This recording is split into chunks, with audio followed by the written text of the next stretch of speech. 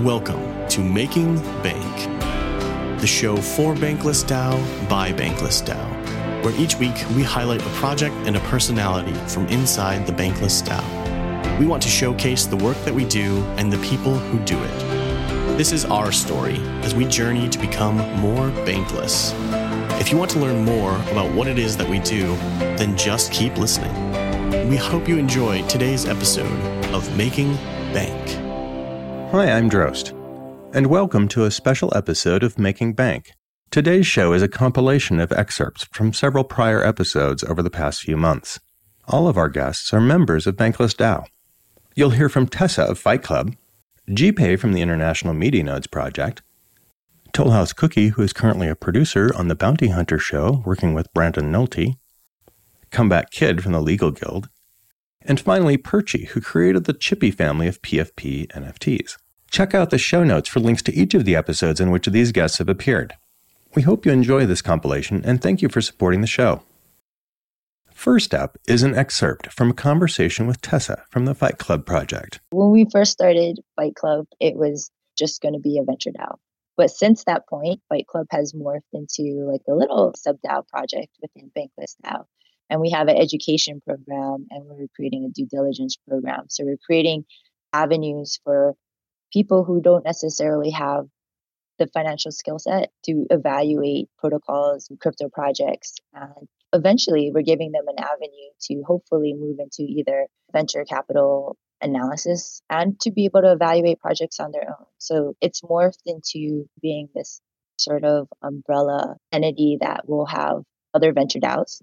People can still participate in that. Whether you're accredited, we're hopefully going to create a couple of venture DAOs where you don't necessarily need to be accredited. And a second part, which is the educational program. People can come and learn how to do some of the analysis and support the funds and the DAOs. Like the traditional route of VC is you cut your teeth 2 years in investment bank, then you go to an MBA program for 2 years, then you become an analyst, hopefully at a VC firm, and then you work your way up. And it's very limited in terms of who can attend that, right? And who has the opportunity to participate in that field. And I think what crypto has shown is that you don't necessarily need to go that route for any of it, right? You can identify teams, you can identify projects that are up and coming. And if you know what to look for, and if you're willing to do the hard work and do due diligence yourself, right? That's the entire ethos of crypto, is do your own research. You can participate in these things, you can learn, and you can contribute. So we're trying to level the playing field, and that goes with the bankless ethos. And it's going to be a great experiment to see if we can support, to create a bunch of venture DAOs supported by, a due diligence team of analysts all over the world, regardless of their backgrounds. The goal is to create the environment that you're always learning, and you can learn from the new person, and the new person can learn from you. You want to keep it flat, and you want to be able to share. The entire point is, if you want to grow, and even if you want to progress your knowledge, you have to share, you have to educate, and you have to learn from people. I think the traditional route, even for traders, is that when you get out of school, you go to either a trading program or investment bank, and they hire, nowadays they take computer backgrounds or engineering backgrounds, and you go through a pretty good training program. I did the total complete opposite of that, and I went through the back door of how to become a trader. And the path was, the way that I went is probably the traditional path of back in the day when there were still floor traders. Like floor traders were pretty much just street smart people that kind of came up and worked their way on from being trading assistants to junior traders to being floor clerks, and then they became a floor trader. I didn't grow up in the pit. I started on a convertible bond desk. I was a statistical analyst, and then just worked my way on. And that was after just temping for a bit, not knowing what I wanted to do. And then I had a temp position, and I saw what the traders were making. I was just in the back office doing stupid things. And I saw what the traders were making, and I was like, I can do that. Like whatever they're doing, I can totally do. And it was just a matter of like, well, how do I do that? And asking around and finding the path to do it. So I understand that sometimes to get to where you want to be, you have to go through back doors. And I'm forever grateful for the people who opened those back doors for me and like guided me through there. So it's kind of the same process, right? If you can throw the rope back and lift other people up, you should definitely do that, I think, in your life. The goal is to create the environment that you're always learning and you can learn from the new person and the new person can learn from you. You want to keep it flat and you want to be able to share your knowledge. There's no point in just hoarding it. There's absolutely zero point, right? The entire point is if you want to grow and even if you want to progress your knowledge, you have to share, you have to educate, and you have to learn from people. Because it's one of the things, I'm a black belt in jiu-jitsu, and it's one of the things where I actually learn sometimes more from the white belts than what they're probably learning from me, because they have this new way of looking at things that I've learned from traditional styles. I might not, but they come from a different sport, or dancers or physios. They do things much more efficiently or mechanically. And I'll just sit back and watch them do these things that I'm like, I've never thought about it. I don't even know if I could do it. And it's amazing, right? It gives me a lot more ideas. And I think it's the same thing in business as well. Like, okay, just because I've learned things a certain way doesn't mean that's the way it has to be taught and has to be done going forward. It's about learning from each other. That was Tesa from Fight Club. Next up is Jipe, who tells of her journey from the corporate world to motherhood and to finding a place in Bankless DAO. I've really been wanting to tell that story to somebody.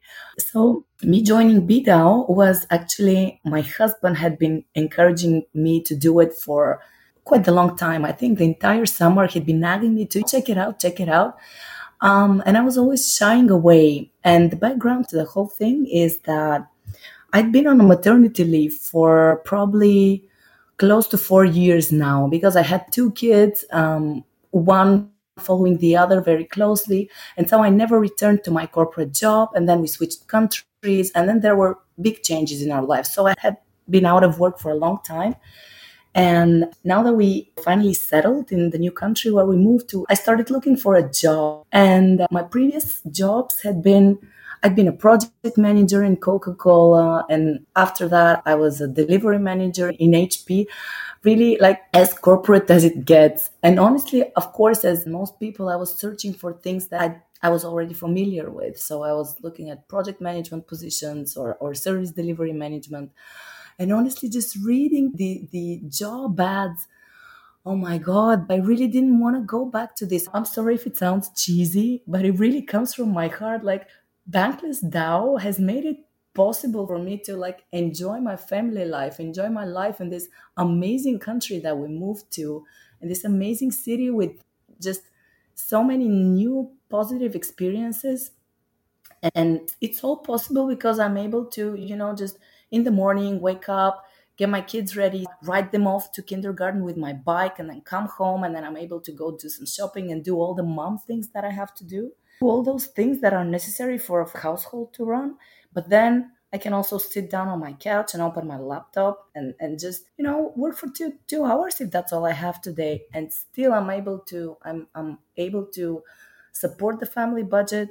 Obviously, my husband makes the most in our house, but I'm also able to contribute. And that also helped me feel a little bit more like myself, like prior to becoming a mom. Because when you become a mom, for some time there, you're only that and nothing else.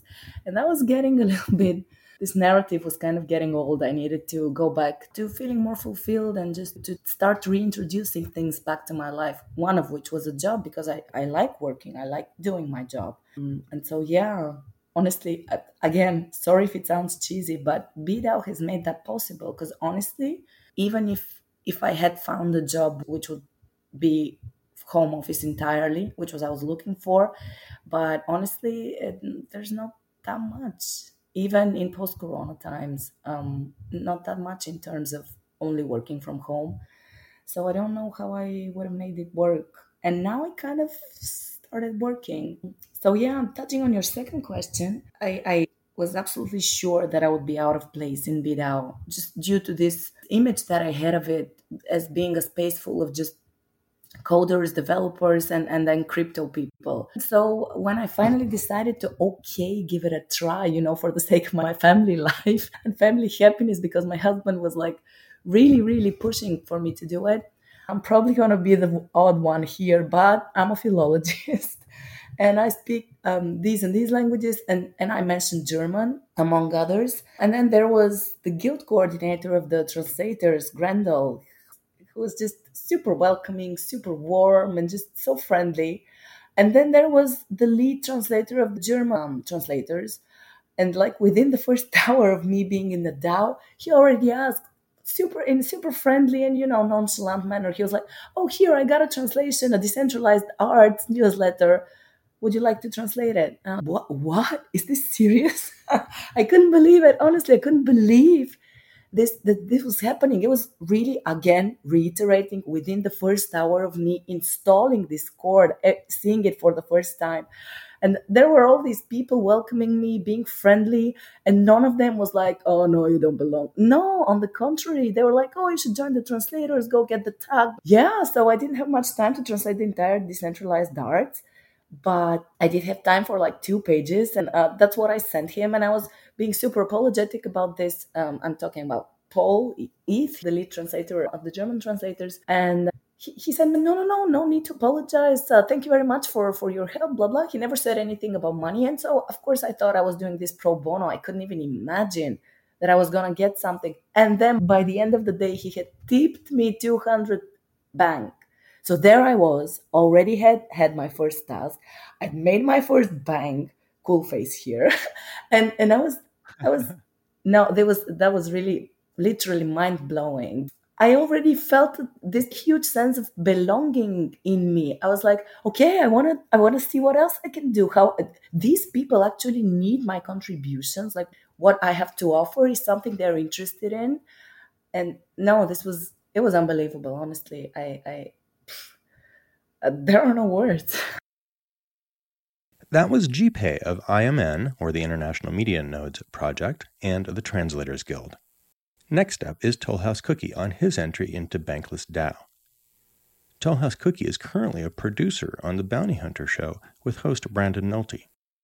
I was working part-time, kind of freelance for a small marketing firm, and I was making videos for them, doing some wedding stuff. And because it was like the stuff on the side, I was, working a full day at my normal corporate job, and then I would come home and I'd like have fun editing videos or editing podcasts or making something for that marketing firm or whatever it was. And then I got so fed up with my corporate job, and apparently everyone else did too. They had like a mass exodus of people. And so I was like looking for other jobs. In the Bankless podcast, they kept talking about how DAOs were looking for work and all this stuff. And I actually looked on their job board or whatever, and all of their jobs were coding or project engineers or whatever it was. And I was like, oh, I don't know. I can't code. I could not code a single line right now. And so I started going down that hole. And then they kept saying, they were like, DAOs need other work too. Like it's not just engineering, coders or whatever, IP people. They just need other people to do other work. I think after enough times of hearing that, that's when I finally started poking around in the Discord a little bit more and was like, oh, this is nothing. Like there's one coding group, but the rest of it, like design and AV and marketing too, since that's what I do full time now. It's like, these things are things that I might actually be able to help in without having to learn how to code. I would still love to learn how to code.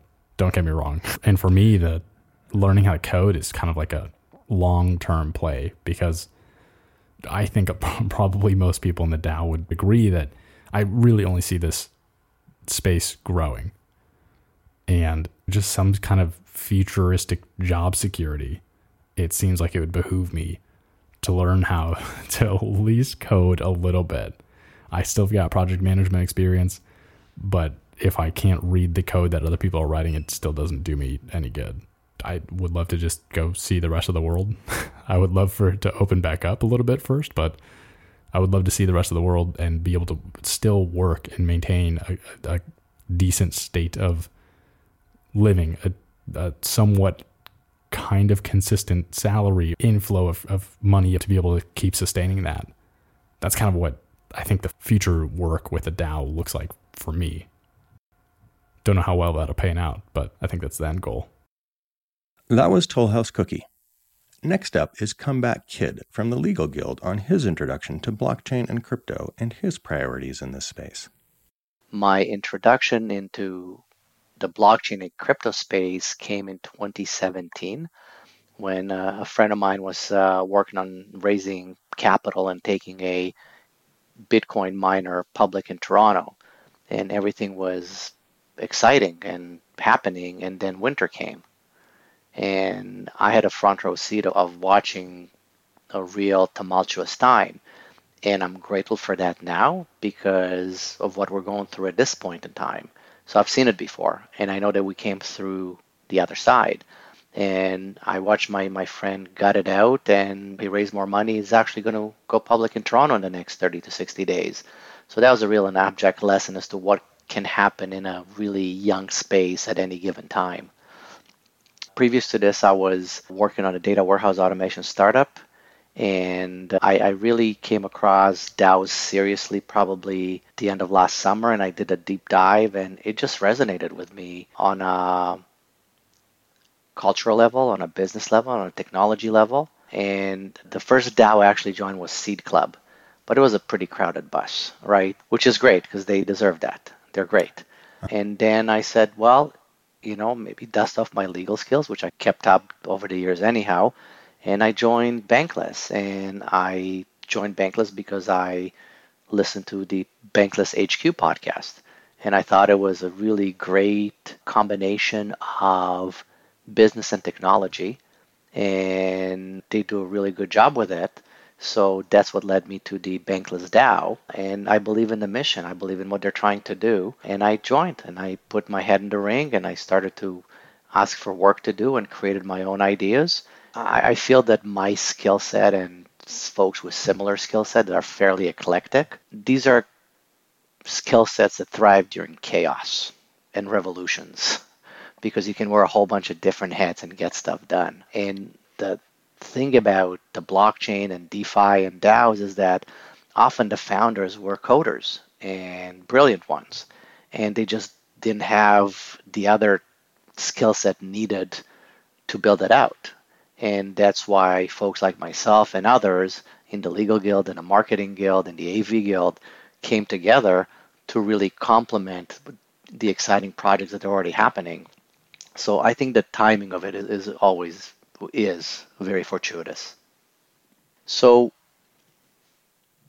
one of the things that excited me about DAOs is the community governance aspect of it. The idea that to do well, we must do it together.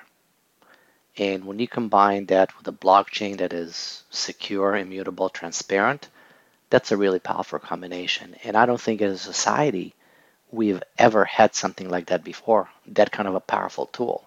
So that really piqued my interest. And when you go maybe at the meta level, I believe that the greatest issue that we face is the inequality gap. And it's something that the pandemic only more vividly demonstrated and exacerbated. Yeah, I was going to say it definitely exacerbated inequality. That's really something that captured my attention. I thought like, wow, we have a technology that can really let us be equal participants and real have opportunities to make a difference. And since the Industrial Revolution, the economic pie has grown exponentially. But sadly, the number of folks sharing in that pie has decreased, and it's not getting better. So to me, that's something that needs to be addressed if we're going to move forward. And in my view, and this is my view, I believe that the inequality gap encapsulates all the other challenges that we have on a global basis. I think political toxicity is one of them. I think geopolitical conflict, as we see now, is one of them. And in a world where folks don't feel that they have an opportunity to create a decent life for themselves and a better life for their kids, it's not a good recipe. And I think that, part of what I'd love to see in any of the projects that I participate in is efforts to take actual steps in closing that inequality gap and create more equal opportunities across the globe. And some of the public good projects that are coming right now, as the L2s are rolling out, are really exciting and give me a lot of hope that we're moving in the right direction. I will say this, that first of all, I'm not a maximalist. I absolutely believe that regulation is necessary. We need some guardrails. And I really believe that we can find what I call the golden path between regulation and innovation and opportunity to invest. And there's a number of ways that we can start doing that. A couple of the things that I think about is, what if we said that if you're not an accredited investor, we will limit the amount of money that you can put into, let's say, I'm just picking the number out of thin air, $10,000, right? Now, in the crypto space, depending on the timing, this could be a lot. So imagine if somebody that's knowledgeable in crypto and spends their time studying it took $10,000 and divided it into 10 investments in 10 different projects. Now, this is risky. They can lose it all. There's no doubt about that, but you can also lose it all if you put it in Enron or WorldCom, as we found out. Mm-hmm. So if you do that, a success in any of these projects this early in the game could be life-changing. Absolutely. And my point is that as long as they understand what they're getting into, and there are some guardrails, one of which is the amount of money they can risk, and secondly, they will have to provide the information that they have knowledge in crypto, or they have knowledge in DeFi, or they have knowledge in DAOs. So there's going to be some self-study as well that's going to help you make that decision. So I think if we incorporate those into either a revised accreditor investor exemption or a completely new exemption, I think we can get to that middle ground where everybody's going to feel like investors are protected, but they also are going to be treated as adults in the decisions that they want to make. So I think that's important. And that's part of whether you want to be treated as an adult or not. And to be treated as an adult, you got to do some work. That was ComebackKid. Our final excerpt for today's episode comes from Perchy. Perchy is pretty well known around Bankless DAO, and you'll recognize many an avatar from his custom-created chippy collection. Your art just really speaks to everything about a Bankless DAO, and I'm wondering, have you always been a cartoonist, illustrator? I mean, is this something you kind of got into later just as a hobby, or?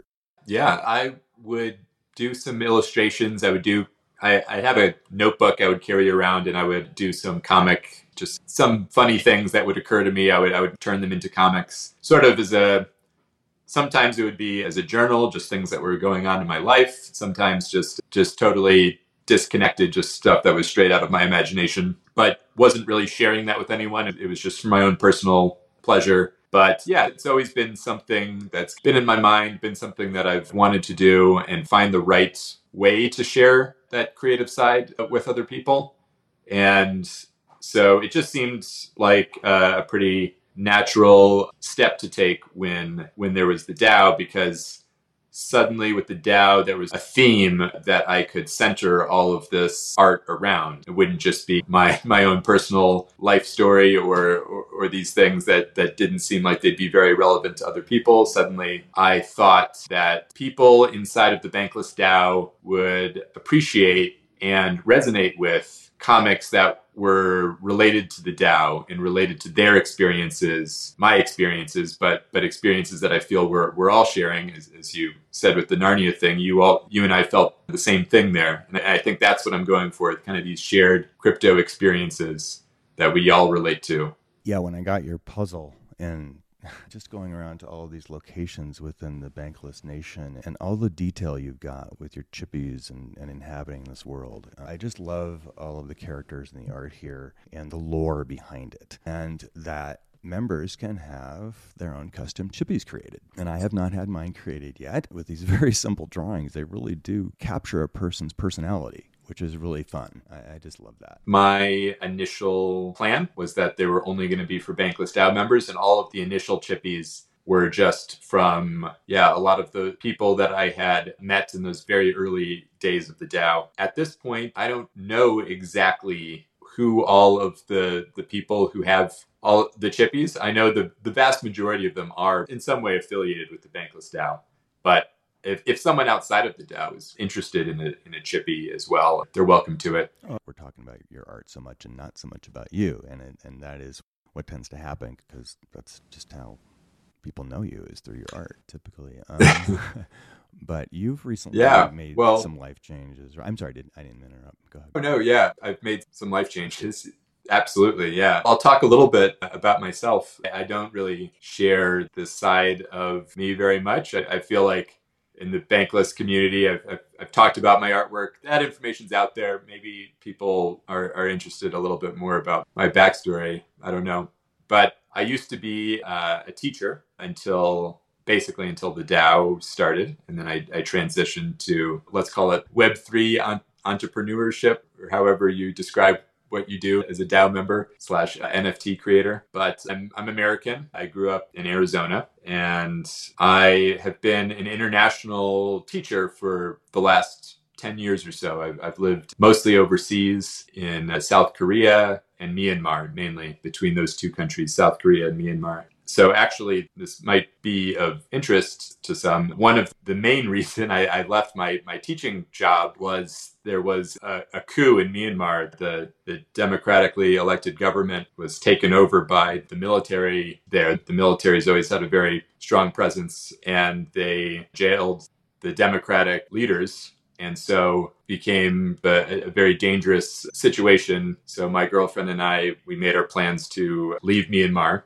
It's a really sad situation there. We left behind friends and our students that we taught. I'd been living in Myanmar for 5 years. I had, very strong connections with my students who are primarily locals there. And so they were just devastated to see their country going in such a terrible direction. But it just became very difficult for foreigners to live there. So my girlfriend and I, we went to the US for a little bit. And then she's also a teacher. She got some work in Costa Rica, which is where we're both living now. And that's where I've been just living, working on DAO stuff and NFT stuff, just creating my Bankless locations and creating Chippy and getting more and more involved in the DAO and NFT space. I guess when you're in crypto and in DAOs as well, you see a lot of things through that lens. And I guess while I was living in Myanmar, even before the recent political crisis where the government was taken over, people have had a history of mistrust of banks in that country. And you would hear stories of people just having apartments that they would rent out where they would just fill it with paper money because they don't want to take that money to their banks because the military has such a strong influence there, and historically the military has just raided people's bank accounts, and that's the situation they're in now. If you can't really trust any of that government infrastructure there because the institutions are just so weak and tenuous. I definitely feel that my experiences living outside of the United States have given me kind of a different perspective on cryptocurrency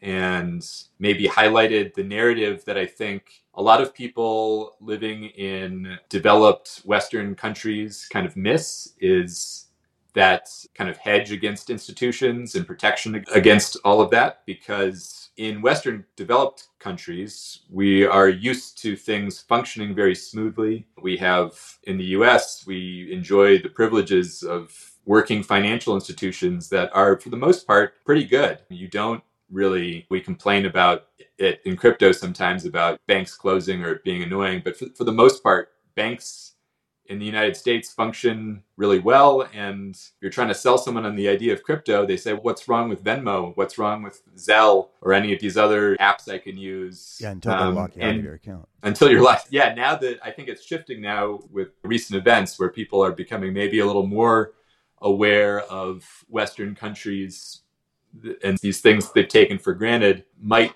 not always be there. But I think living abroad gave me that perspective, maybe a little bit, put that in a different perspective for me. That was Perchy. Today we've heard from Tesa of the Fight Club Project, GPay from IMN, or International Media Nodes, TohlHouseCookie, who currently works on the Bounty Hunter show with Brandon Nolte, ComebackKid from the Legal Guild, and of course, Perchy. We hope you enjoyed today's episode of Making Bank. Thank you for listening, and thank you to all of the members of Bankless DAO that have come on the show so far to share their stories, projects, and passions as we build together. This has been Making Bank, a production of Bankless DAO. Please like, subscribe, and follow on your favorite podcast platform. And if you have a few minutes to write a short review on Apple Podcasts or Spotify, we'd greatly appreciate it. And again, thank you for listening.